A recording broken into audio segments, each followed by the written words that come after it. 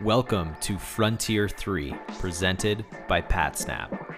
In this 20-episode podcast series, we will be unpacking the innovation ecosystem of Web3, from tokenized physical goods to the digital assets and smart contracts that will build the metaverse. Web3 is one of the biggest technological and socio-economic paradigm shifts in history.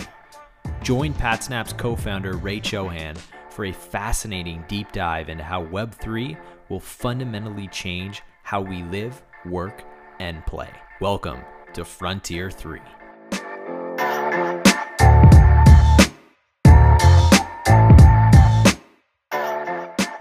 Hi everyone, and welcome back to episode 8 of Frontier 3 presented by PatSnap. In today's episode, our host Ray Chohan sits down with Felix Mago. Felix is the co-founder of Dash Next and Futerio. He is focused on driving decentralized finance and cryptocurrency payments forward. You can find Felix building DAOs and other digital innovations for Web3. You are all going to absolutely love today's episode with Felix. And without further ado, let's jump right into today's episode. Today's episode is brought to you by PatSnap. Learn how to unlock your limitless innovation potential with connected innovation intelligence.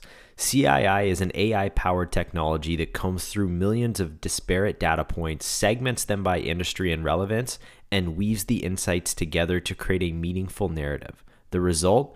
A holistic 360-degree market view where you can easily spot risks, identify opportunities, and accelerate the pace of innovation. We created the definitive guide to connected innovation intelligence to give you an in-depth understanding of how CII can help your business innovate better. If you want to grab a copy of this, head over to patsnap.com or click the link in the description of this podcast to get it today. Now, without further ado, let's jump right into today's episode. So, Felix, welcome to Frontier 3. Really looking forward to our conversation today. Would love to kick off with just your story and how you ended up in the wonderful world of Web3 and blockchain and your kind of arc into this awesome space. Thanks so much for inviting me. I'm super thrilled to be here. Looking at the other previous speakers, very, very good to be here. So thank you for the invitation. Felix, my name, Felix Mago. I'm in the blockchain space for a very long time, I have to say. It started off 2014 when I was writing for a tech blog. I was working as a kind of consultant in the financial industry, PR, media, finance. And I was blogging for basically as a hobby. And we were seeing this thing called Bitcoin coming up and it's like, oh, it's $1. It must be a scam. It's $10. It must be a scam. And we were looking at each other back with my editor in chief and say, how can we get this thing? What is it even? How do you buy Bitcoin? And that was a challenge back in the day because there were only very untrustworthy sites, Mt. Gox being one of them, where you think do I really want to make a bank transfer there? Do I want to give my credit card details to any of these weird websites? So we started looking into it, and there goes the rabbit hole. I think this is the story everybody knows. You open one door and everything becomes so fascinating. You just cannot stop looking into things. And then one thing came to another. I more and more moved into blockchain all my career. We opened the Blockchain Academy in Germany in 2017. And then I was making a move to Thailand. I found a great team there. We opened a consulting company called Futerio that does a lot of partnerships, business development, marketing activities in the last year, also a lot of events. And we founded all the Dash operations in Asia. That was one of the greatest things that we did in the last year. So we came to Asia when basically there was no crypto payments, no nothing. Everybody was talking about this one use case of Bitcoin and blockchain that was payment. But it didn't really exist, right? It was more people dreaming of it than anybody went to the shops, really taught the people how to use these systems, to set up these systems, and especially teach them how to convert the crypto that is coming into fiat money. So that's what we did for last years. And man, so many things have happened. That was really just in a nutshell, and I'm already talking forever. And it's interesting. Well, thanks for that context. I think that's really helpful. And over the Christmas vacation, it's interesting. We saw quite a inflammatory post by Jack Dorsey talking about how Web3 will only be meaningful to VCs and investors, and retail will get the small drops in terms of value, and that sparked a lot of interesting conversation over Twitter and some of the mainstream and stroke crypto media. And also, on a broader sense, obviously Jack views it a certain way, and then there's so many different definitions or narratives around Web3. What does Web3 mean to you, Felix? That's a good question. I would say one of the key elements is turning around how everything, like the architecture of things. So you could argue that the whole internet is amazing and it has led to amazing things. You know, it's like we started off with the internet being not much because you didn't know what to do. I remember when I was the first time in the internet, I made myself an email and then like, who do I write to? I didn't know. So since then, a lot of things happened. We see Uber, we see Airbnb, like all these amazing things. But there is a fundamental flaw in all these things because, you know, my contact data, all my information is basically like on 500 to 1,000 different servers, like everywhere, always, or I ever set up my profile. So everything's basically stored on the server side, meaning my data is with the corporation. So Web3 is turning really that principle around by saying, okay, like there is a public-private key architecture in the background, and I'm logging into things. I'm logging into these platforms with my wallet, and this is a fundamental difference. That means I'm in control of a lot of things that like kind of all that evolve around that. So what does that mean, and why is that so important? It's important because I can start to automate all kinds of things without asking for permission from other people, and that is not only great because, you know, I'm the master of my passwords, and I have much less chances to, you know, that a company is hacked and they steal my passwords without me knowing. This is one element. This is like for me and for everybody kind of a key element. But the other side of things, and this is very hard to understand and to grasp, in my opinion, is that the whole principle basically enables you to automate all kinds of things. So it doesn't matter what you look into in the world, like all companies have set up big processes, and, you know, it always requires breaks in the flow of process because you cannot automate things. Take, for example, a loan process or opening a bank account or finding the best way to move your money around to get yields. Now you can build machines that, you know, that just do that based on this principle I just explained. So, and this is for me really the most amazing element about all this Web3. It has many more aspects, but this is like kind of a key thing that really keeps me fascinating, and that, in my opinion, kind of started all this move to DeFi and to GameFi and to, you know, play to earn and all kinds of things. Because with this principle, you can essentially set up completely automated corporations that were just not, you couldn't do that before. And this is really massive and revolutionary. Sure. And in terms of the life cycle where we're at, you have many people use the analogy, we're kind of in 1998 of Web 2 and where we are with Web 3 now. Some people say 2001, 2002, spinning into 2022. Where do you think we are in terms of the adoption curve within the wider context of digital assets and Web3?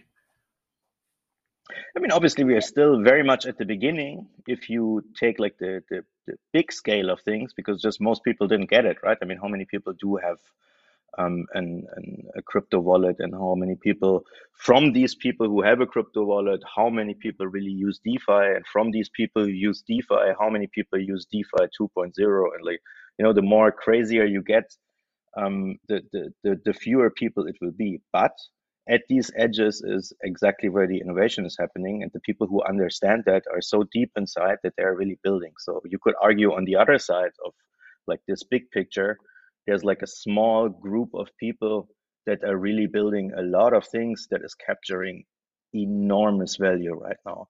And this is for me really the fascinating thing. So in some ways, I sometimes feel like either you're in the bubble and then there's nothing else, or you're like outside the bubble and you really don't get it. And this gap is a bit hard. So I would say we're still at the beginning, but we have built already things that have huge impact, and that you cannot just get them away anymore. It seems like, I like your analogy, it seems like the folks in the bubble are building all the picks and shovels, right, to enable hopefully that mass adoption. What do you think are the big elephants in the room in terms of enabling that on-ramp to where, for example, my sister, who knows nothing about Web3, probably doesn't even care to think what MetaMask actually is, or the Dharma wallet, for example. What do you think needs to be done in the next year or 2 years to enable that mass adoption? Because it seems like we're still kind of stuck in the mud when it comes to that element of this journey. Yeah, absolutely. And I'm sorry for replying to your questions already, and I realize that again, like in a very abstract way. And I think this is what many blockchain people always tend to, because it's like you get an abstract question and you try to answer it like in a very general sense. And I think what is really missing is to break it down. Is like, why does it matter? What can it do for you? And I can tell you, I was telling you at the beginning of my journey, we started to build crypto payment ecosystems. And I can tell you, we went to a lot of normal restaurants, mama noodle shops in the Bangkok street corner, and talked to these people and say, hey, do you want to accept cryptocurrency? It's amazing. It's like, it's without the banks, it's without government and censorships, and people look at you and it's like, hey, what do you want from me? It's like, I don't even understand what you're talking about. But the moment you tell them, hey, listen, like I have this payment system, it works the same like all these QR code things that you are used to. It works like WeChat, like Alipay, that stuff. You have it already on your door. You don't have to pay any installation fee because I'm coming here, I'm making it for free. And not only that, like I have these Telegram groups with Dash, and they have like hundreds, thousands of people in there, even millions of people. And I'm shooting your restaurant over there. I will make photos and I will show these people that you exist. And, it will bring you customers. You don't have to pay anything. And last but not least, I will get that crypto money that you get. I will convert it to Thai baht and get it to your bank account. So basically, I offer you a free end-to-end solution. You have nothing to lose. What do you think the people say? Of course, they say, yeah, sure, I try it. And once you realize, hey, I get new customers, and once you realize, wow, this is my first crypto payment, things start to matter, and you kind of have an emotional relation to these things. And from what I've realized is the moment people start to do their first crypto transaction, start to do their first transaction with MetaMask into a DeFi account and see, wow, I get interest rate for US dollars where I didn't get interest rate on my bank account anymore. This is where it starts clicking. And these are the catalysts that I think are, kind of inevitable that this is scaling more and more. And the moment you have something, the moment you see, hey, it makes sense, you will tell your friends about it. And this is exactly what we are seeing. So I don't worry, that it will happen. Is it 1 year, 2 years, 5 years? I don't think it will be that long. And maybe one other topic that we can touch on is like all this new move to with the play to earn. So basically playing computer games for money. You can see already that there are millions of people for just makes so much sense. Yeah, obviously you had Axie Infinity, right, in the Philippines, and I know there's kids in Argentina, Brazil playing that game. It's been one of the big standout stories in particular of last year. So it's interesting unpacking your journey with Dash then. So you described that story of being in Thailand, trying to win the hearts and minds of mom and pop shops, restaurants, general groceries, and just getting them on that payment rail and getting access to that type of customer.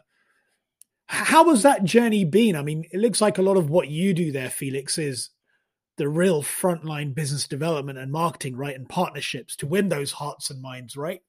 Through various kind of partnerships that you connect. So that I kind of know what that is like when you're building, say, a Web2 software business. In the early years, no one knows who you are.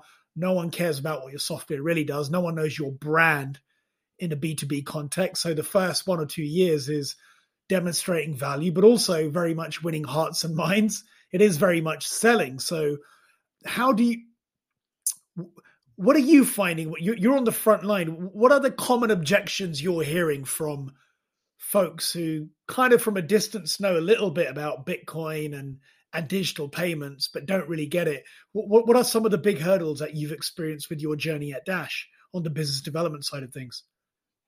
I mean, a lot of things changed, to be fair, right? This was really the way we kicked off, because as I mentioned, when we started in 2017 to bring Dash to Asia, there was not much of crypto payment basically anywhere in the world, and especially not in Asia. When we started there, a few people have put the Bitcoin sticker on their door claiming that they accept Bitcoin. So we kind of tried every single one of them in Bangkok. There was about 50 shops, just to realize, none of them really accepted Bitcoin because it was just a sticker on the door. And, after somebody put it there, it was just forgotten because nobody ever came and paid with Bitcoin. So of course, it's like a constant process of training people and of making people aware what it is. Because at the end of the day, if you don't use it and if you don't speculate, you kind of have no connection with it.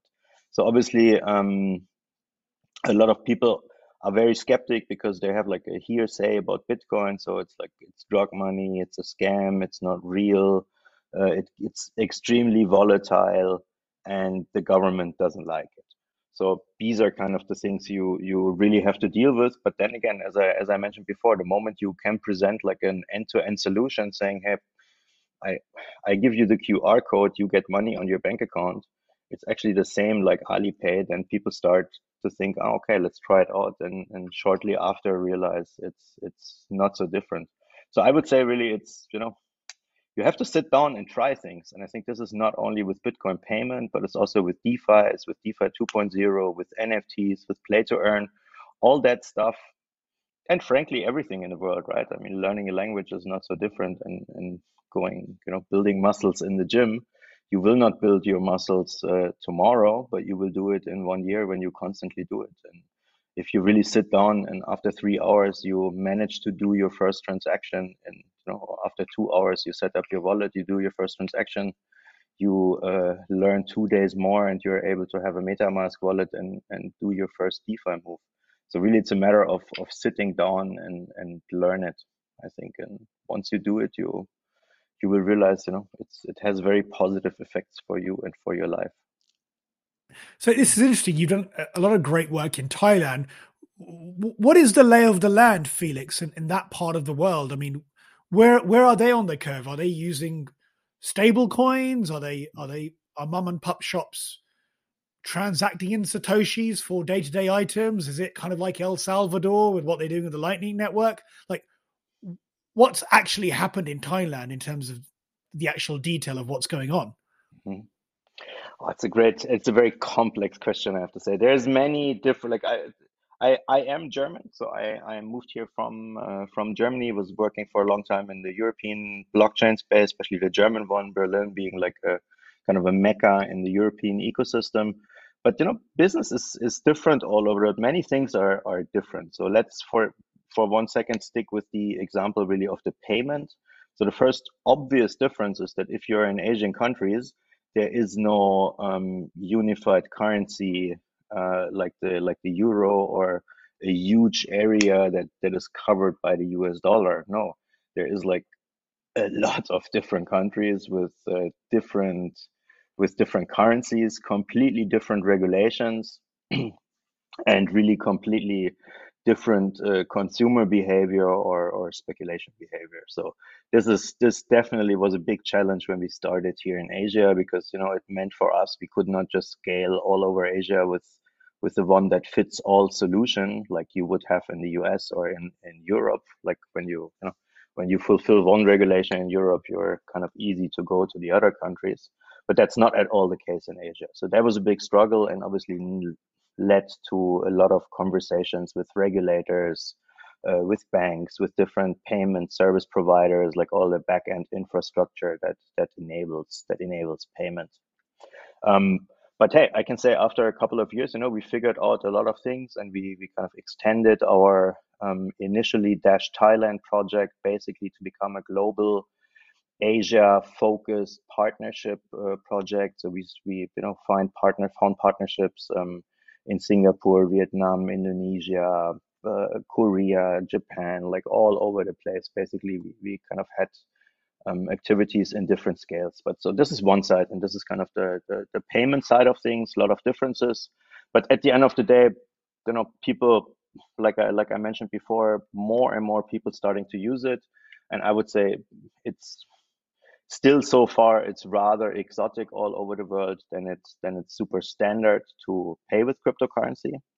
At the same time, there's more and more people earning cryptocurrency, so they kind of have I would say, a need to spend it because what you're gonna do, either you speculate more or you do something nice for your life. So you spend it, you get a good restaurant, you get a good travel or something.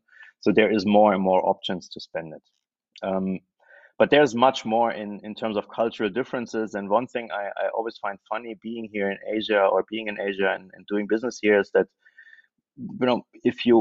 if you are Western, grown up and educated, you often tend to forget that there's a huge part of the world that is completely different, with completely different cultures and completely different people. So there's like a huge hype in gaming, for example. We just mentioned it with the Axie Infinity hype. I mean, just if you look at the monitors of people, you will see even the games are different. They're so colorful, and they're like, for me, they're.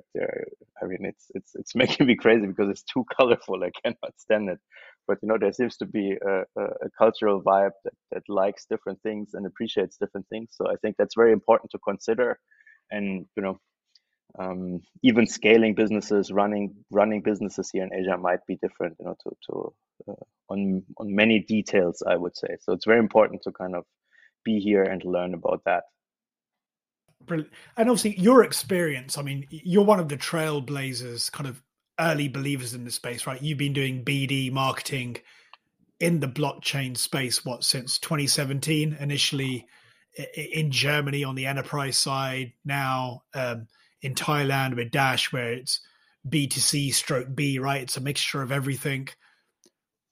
Now we're going into 2022, and we've seen organizations like Chainlink do a hell of a job in terms of number of node operators, partnerships with really big names.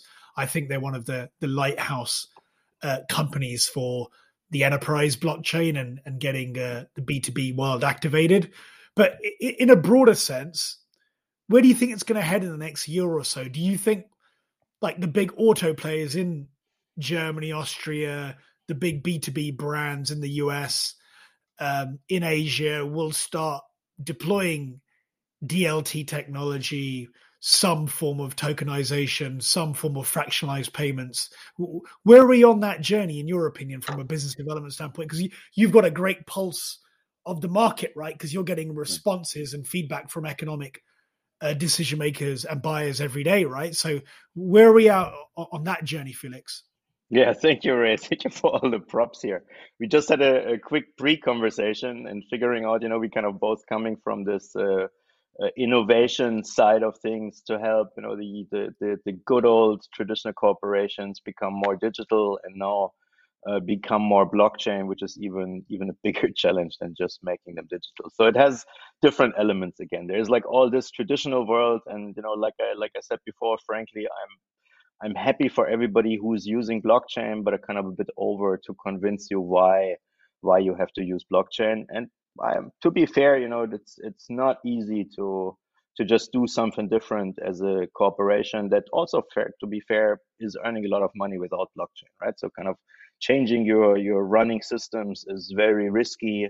It's very expensive, and if you don't understand the business case before, it's kind of very unlikely to happen. What I know in blockchain is that I don't know what is happening next month, and I know for sure that I don't know any industry that is coming up with new stuff so fast, and where people also, like everybody's working 24/7, so people are kind of pushing it just to the limit. It's like until they cannot work more physically. This is kind of the environment, and not because you have to, but just because everybody's so super hyped to do these things, right? So just to summarize before I go to what is happening in 2020, let's just recap 1 second what actually happened in 2021. I remember being, having Christmas time in 2020, going into 21. That was the moment when the bull market started, and we were like, yeah, finally we are out of the valley of tears, like the long lasting bear market is over, finally, And just before DeFi kind of started on Ethereum and extended to other blockchains, so it was a time when Binance Smart Chain was suddenly popular. But then, a lot of things happened. Suddenly, DeFi happened not only on Ethereum and on Binance Smart Chain, but it happened on 25 other blockchains.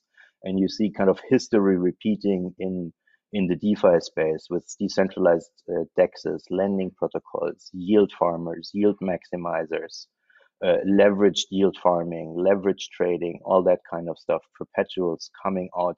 And like I said, not only on one, but on different blockchains. Then we had the NFT hype with all the art stuff that is going on.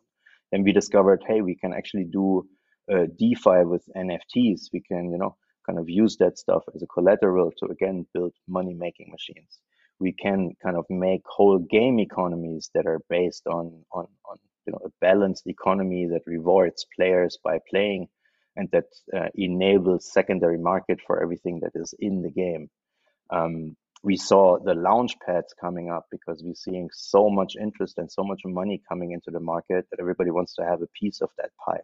So there's already, like so many things happening that are completely beyond what you just asked me in the initial questions. Like, is that, how do corporates moving in?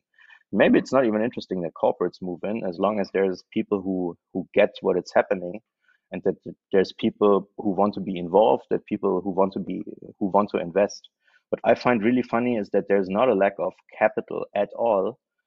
As a matter of fact, everybody wants kind of these early allocations, private allocations, early rounds. And you can see that just on the plain numbers of the launch pads. I mean, I just saw on CoinList, I believe it was around 450,000 people registered for a token sale recently, where I think 25,000 got an allocation of $200 or something. So people are lining up to get these allocations, and it's just insane what is happening there, right? And in that sense, my prediction for 2022 is that it will only accelerate because more money is coming in, more people are coming in, and the ideas are not only evolving, but there's building blocks that you can just use to put stuff together. You mentioned Chainlink as, kind of the Oracle and price feeds and everything. Yeah, it's a great company. It's also, there's also a lot more, I would say, right? It's not, to have price feeds is one building block, but now you can not only have price feeds, you can say, I take the DEX from here, I take a decentralized lending protocol, and now I find a way to make my NFTs as a collateral. So we're just developing a project called Space, a metaverse with like the whole concept of NFTs inside. So my idea is there to say, hey, let's get a cool partner on board. I don't know, I say Swatch, for example, like let's sell watches, but let's sell not only physical watches, let's sell also digital watches, and let's make a collector's edition of them, and kind of find a way that we can either sell them together, sell them separated, create an own complete secondary market for the digital watch, and kind of in the long run make a partnership with a lending protocol that enables me to use that watch as a collateral for the house I buy in at the Thailand beach. So it's like, the things get more crazy as we go, and I think it's getting easier and easier to plug this stuff together once you understand what you want and what is the business case. I couldn't agree with you more. This kind of unlimited composability element of Web3. I think Chris Dixon calls it Lego blocks, right? Like you can just build on top of someone else's previous work, and it's the ultimate innovation flywheel, right? Probably the best digital innovation flywheel in human history we're potentially embarking on, right? So it's only left to the imagination and ingenuity of the community to see what can be built. So obviously 2022 kind of continued acceleration on the momentum we've had from last year. But when it comes to more of that mass adoption of wallet users, so you can see with MetaMask, I think their monthly active users is around about, 12 to 14 million. It's absolutely tiny. What specifically needs to be done to make sure there's a wallet on everyone's phone? Because for example, I still don't really use a wallet day to day, nor do any of my friends or family. It's still a very niche capability, but it seems like that would be one of the big moments to make it more of a mass technology. So what needs to be done like ground level to enable that, in your professional opinion? Mm. That's a good question. One comment to what you just said before. I think, in bankers and lawyers are already extremely good in kind of making these machines and putting this stuff together, right? And now there's kind of a new group of people, which is the nerds and the people who can build technology, who are also able to build stuff together. I mean, just look at the variety of banking products that we are now rebuilding with all this decentralized technology. So this is already kind of a massive thing, and it's a massive value driver.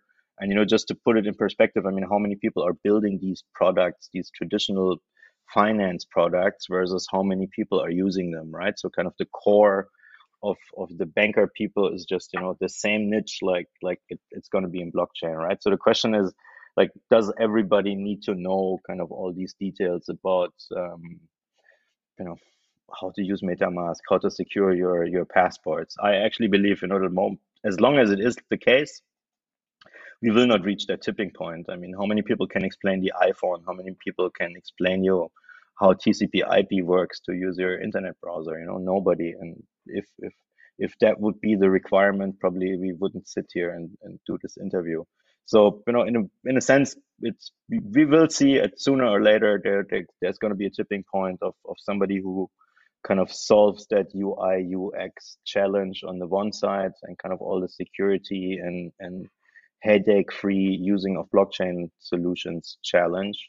That, for now, is sadly, it's just painful to do it right now. I agree, right? I mean, I'm using MetaMask daily. I'm doing a lot of DeFi stuff, so the more you use it, the easier it gets as well. But as I said before, you have to sit down and learn it, because stuff will go wrong. And, it's something goes wrong, it will take more and more time. But the moment you solve it, you can be happy about yourself.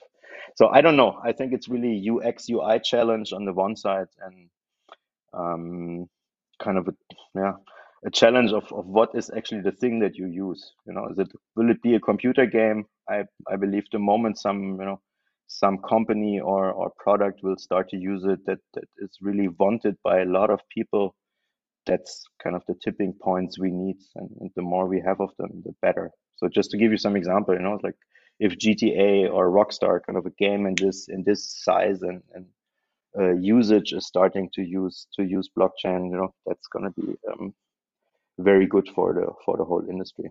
And frankly, that's exactly what we are seeing right now with Sandbox, Decentraland, the metaverse we are building right now with Space. So there's a lot of promising things happening. Yeah, it seems like Sandbox, they're all in. And then you've got, I think, Atlas, Star Atlas seems really interesting as a AAA rated game. And obviously then Axie, I agree with you. I can't look at Axie more than a minute. It drives me nuts. Too much going on. It's popular in Asia, but I completely understand where you're coming from. But it seems like the current incumbents, Microsoft, Epic Games, they actually don't have much of an incentive at the moment to adopt Web3 capability, because they have this kind of walled garden. It's more profitable that way. So do you see the big incumbents coming across? Because at the moment, it looks like they're being very standoffish and have kind of pulled out, really. You even saw with Discord, they enabled kind of ETH capability, then backed out. So I'm finding some of the incumbents who still are kind of modern incumbents and fast growing ones still sitting on the fence. So do you think you'll see some big announcements this year where they actually come on board? It's funny that you say that, because it's exactly the point that I was trying to make before, right? If you're a big corporation, you have a running business, and frankly, you're not too much into blockchain, you won't get that stuff. But Star Atlas and GTA are amazing examples, right? What does GTA do and how do they earn money, right? They sell copies of their game, and sometimes they sell a copy to the end customer directly, or there's a middleman in between. But at the end of the day, they sell their game, and maybe they get a little bit from the subscription you make to play GTA Online. So Star Atlas kind of took it to an extreme to say, we are building an MMORPG, an open world game, where everything in this game is sold by the company as an NFT, right? So every starship I use, every starship that is flying around in this game, somebody bought it on the market. And initially, the company was selling it to the market. And not only that they sell the starship, they also sell you the pilot license to fly the starship, because otherwise, you cannot fly your starship. They sell you a pet. They sell you a skin if you want to have a pink instead of a black starship.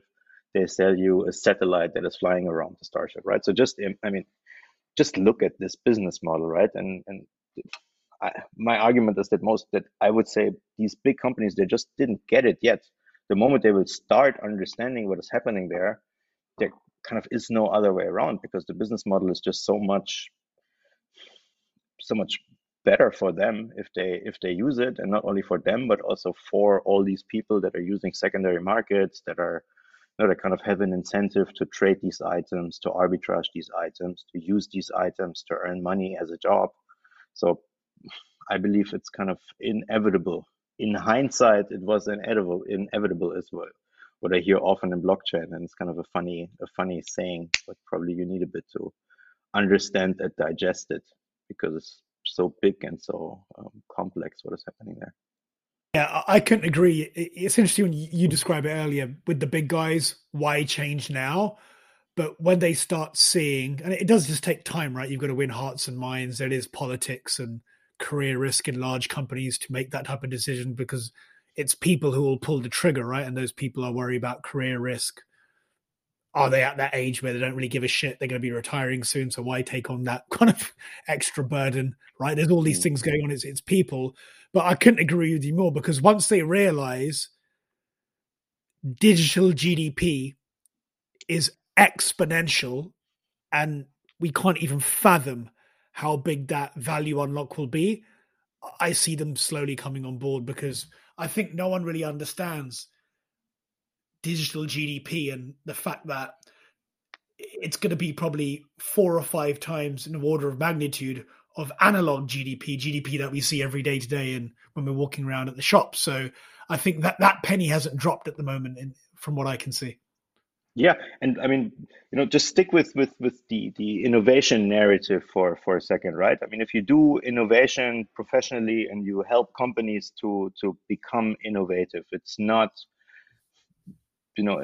it's not how you say, it's not, you don't change one thing and everything is suddenly more innovative, right? It's a matter of culture, it's a matter of process, it's a matter of legal, of business model, of technology, of people. And obviously, and I think this is what we have seen before in the times where, the internet suddenly came, and suddenly there were these young, like fast moving internet companies that and Amazon came up, and now look at Amazon, look at Uber, look at Airbnb, how massive they are and how much they brought old industries into trouble. So if you look at that dynamics, I think it's just so much more unlikely that a company that is established, that has already 300 or 500 people, we say they don't understand this business model. But even if like 5 people of the 300, or let's say 100 of the 300, just suddenly understand, hey, wow, we should do a completely different business model, it's not like this is changing the whole organization. On the other hand, is like if you are a new company that is just coming up, you start with 3 people, you grow to 5 to 10 to 50, slowly you become more and more like that as well. I think that's kind of an inevitable structural drift of becoming bigger and more established in the market, right? And I guess this is also a big factor that is really beyond blockchain, to be fair, right? And this is kind of just repeating and kind of accelerating the more that tech becomes and evolves faster. So I think blockchain is just, another kind of making the thing that we have seen with digital and internet, is just making things more faster and even more crazy in terms of how much money you can earn. Yeah, it looks like history always repeats itself, Felix, and it just rhymes different this time around. So I would probably share your sentiment. It's really going to be the native Web3 folks who are the next Airbnb, Uber of this space, just by design and people. I would bet with you, I'm in your camp for that. However, there is existing incumbents who are doing interesting stuff. So what I think is interesting is this, but it's actually interesting, but actually quite easy to do. Because let's look at, say, Nike right now, right? You see what Adidas are doing. They're obviously now deploying NFT capability and slowly tiptoeing into the world of Web3 via NFTs. But if you really look at it, it's not much risk for them because they're already trying to move their business to D2C, right? Direct to consumer is the future for all of the big apparel brands. So really, NFTs is just a potential accelerant of that D2C shift that they've been working on since 2014 anyway. So that's why we're seeing kind of interesting moves on the NFT side within the clothing and fashion market. However, I actually don't think it's that much of a big deal internally for them because selling it internally is probably a lot more easier because you just go to your board and say, look, we've got a D2C strategy. This is just a nice bolt on to accelerate our original fucking goal anyway. So that's why that's interesting, but I don't give it so much credit and eyeballs because it's just building on kind of a business plan they have in place already with direct to consumer. Yeah, you're right. You're right. And even the same, I would even to go a step further, like it's even more extreme if you compare that to governments, right? I mean, it's not only in blockchain, but how, look at how fast technology is developing and how fast we can do things and how fast governments are lagging behind. I mean, obviously crypto is more and more regulated, but now we're at a point where we finally, talk about, is Bitcoin, like, can we tax Bitcoin if we do a payment with it, or can we use, how can we use stable coins? It's like, okay, we're talking about stable coins. It's 2022 in crypto, right? And we were just talking about DeFi 2.0 and about play to earn stuff where millions of people already have their income in crypto. So it's kind of, the gap is like widening, and I would argue the gap between crypto development and regulation is even bigger than the gap between corporate business models or moving into the blockchain space versus the native blockchain companies. But I totally share your sentiment. It's like probably the same people who were born after 2008, or were born in a world that just has the iPhone, right? Whereas the people who were born in 1990 were still born in a world without the internet, more or less, right? So I guess that's a very important factor too. Yeah, I think demographics and timing always plays a big role in this cycle. And it's interesting you mentioned regulation, and you got to get the government on board, right? There's actually a great book, I highly recommend it, Felix. It's by a chap called Azim Azar. It's called The Exponential Age. That's the title of the book, and he's got a whole chapter on the exponential gap, and it's a whole kind of part of the book which is focused around how government are always slow to catch up, right? Because you've got corporate innovation, early stage entrepreneurship moving quick, but then regulatory frameworks stuck. I mean, you look at the securities law in the US, it was composed in 1933. It's crazy, right? It doesn't even have a framework to get its arms around digital assets and tokens, right? It's kind of saying everything's a security, but potentially it isn't. But what I am bullish on, and I'm curious to get your kind of more, say, European and maybe Asia context. Obviously, there was a hearing in the US, right, just before Christmas, where I think it was Mr. Brooks, Sam Bankman-Fried from FTX, and a couple of other folks, I think the CEO from Celsius. I think it was a 5-hour hearing. I don't know if you watched it. I was actually really impressed with the questions. Yeah. And 80% of folks from Congress were trying to meet folks halfway, right? And trying to learn and actually had good questions. And then there were those 20% who just ask shit questions and they're just there to try to catch people out. But 80% of it was really good. So that was a good signal. Where do you think we are in Europe, and obviously your time spent in Thailand, on the government side of things? Starting off with Germany first and the DACH region, where are we out on that front from a government standpoint? Like I just said, in my opinion, we're so far behind, but it is what it is. We have to deal with stuff. It really depends on the perspective, right? It's like it's where we at really depends what you want to do. So it's a different story if you're somebody who wants to accept Bitcoin as your restaurant and kind of put that in your official tax papers. I think we're still in Germany and Asia and frankly in the US in a situation where neither the guy who makes your taxes really knows what's going on, and it just has a kind of a cost benefit ratio that is not viable for you, right? This is one thing. I think as a trader and investor, you're way better off being a German than being an American. I mean, not there. There is a good reason why all these platforms don't want you if you are if you are an American, and as a German or European, you most likely have zero problems. Asia is kind of in the middle in that, I guess.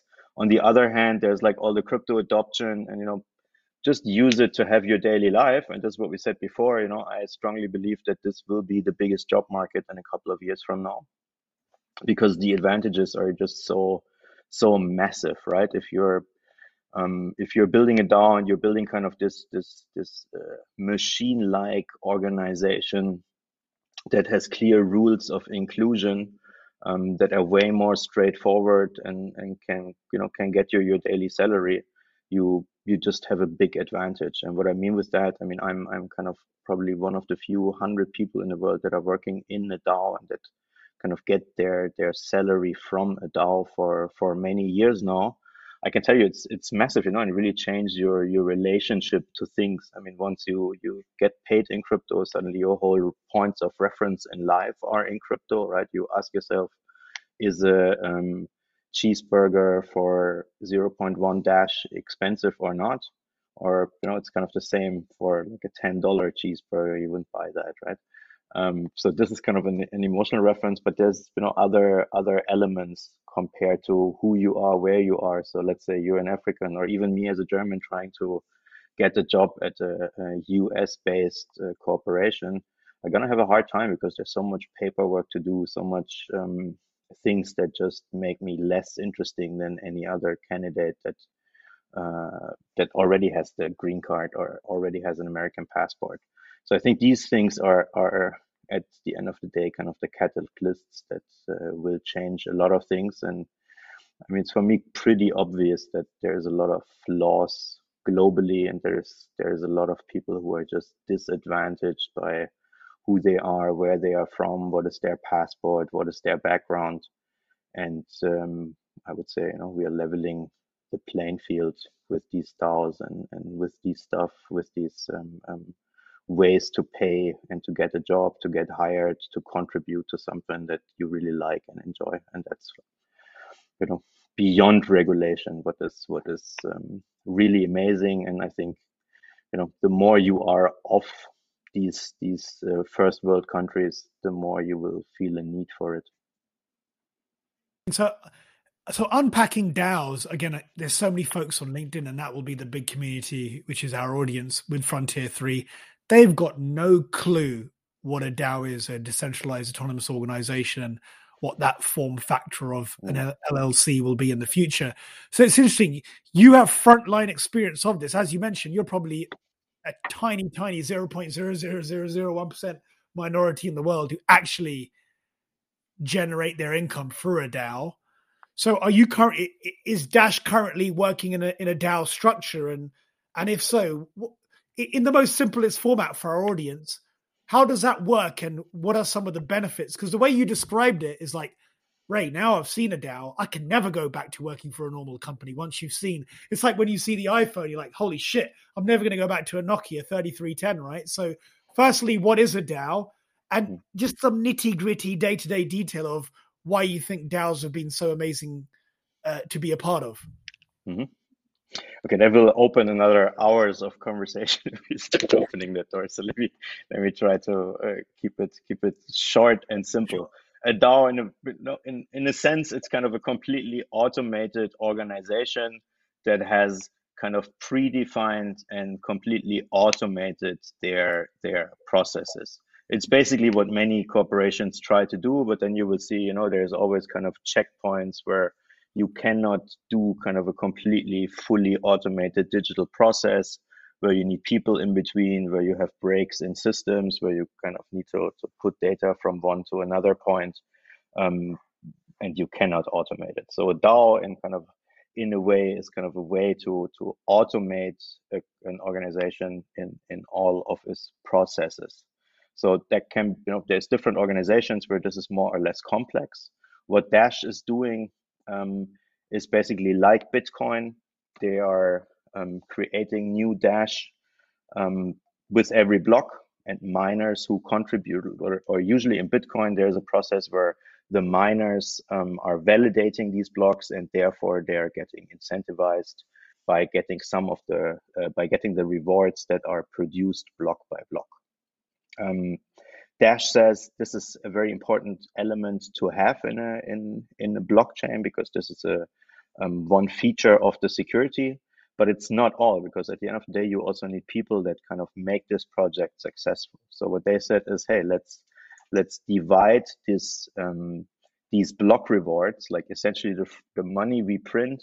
We don't only give it to the miners, we also give it to people who work for this system. And how can you work for the system? We kind of set up a forum looking like an internet page, where you can say, hey, I have an idea. I want to do something for Dash. So in our case, it was saying, hey, we want to build up payment ecosystem in Thailand. We want that merchants accept Dash in Thailand. Our goal is to reach 50, 100, 150 merchants. This is the budget we need. This is the steps we take in order to execute that. Are you willing to fund us? And then there is a community of people who have voting rights. Also, this is a predefined process, and they can say, yes, I trust you guys that you will do it. Here's the money, go out and do it. Once we have started, it became a self-fulfilling prophecy that, we were able to get more and more success there, and kind of reached our goals, reached our KPIs, and build trust within this community. Wow. I hope that was not too abstract, but in a sense, it's a very it's actually a set of rules that you have to go into and learn about these set of rules. Like, what are the requirements? What is the process? And how is the money distributed? At the end of the day, these are core elements of any DAO. And the sub DAO in Thailand, you're compensated then in Dash or in Bitcoin? Yes, in Dash, of course. Oh, wow. Wow. Yes. You can imagine how companies could build a sales force that way, right? You could have people in region selling for you, but they're part of more of a DAO rather than a company. So that's fascinating. But I've really enjoyed the exchange with you today, Felix. I mean, we've covered a whole number of different rabbit holes. It'll be awesome to do maybe part 2 some point in the summer to get a sense of the lay of the land. Just for our audience, where can people best find you in terms of getting in touch with you and the team at Dash? Thanks so much for having me. You can find me on LinkedIn, Felix Mago, Mago, or on Twitter, Felix Mago Crypto. There you will find me. Nice one, Felix. Exactly. Of course, you can also reach me at felix@dashnext.org. Brilliant. Excellent. Look forward to part 2, and you have an awesome start to the year. Thank you. Thank you very much, Ray. And there you have it, everyone, for today's episode with Felix Mago. If you enjoyed today's episode, be sure you hit that subscribe button. If you love today's episode, then share this podcast out with a friend or colleague who you feel like would really benefit from listening to today's podcast. Again, for listening to today's podcast, you can get PatSnap's #1 Amazon best-selling ebook, The Definitive Guide to Connected Innovation Intelligence, where in this white paper, they explore what CII is, who it's for, and how the world's disruptors are using it to win in hyper-competitive markets. And to download this free copy of this ebook for you podcast listeners out there, all you have to do is click the link in the description of this podcast or head over to patsnap.com to download your free copy today. Thank you so much for listening to today's episode. We'll be back next week with another one. Continue to embrace your childlike wonder and stay curious.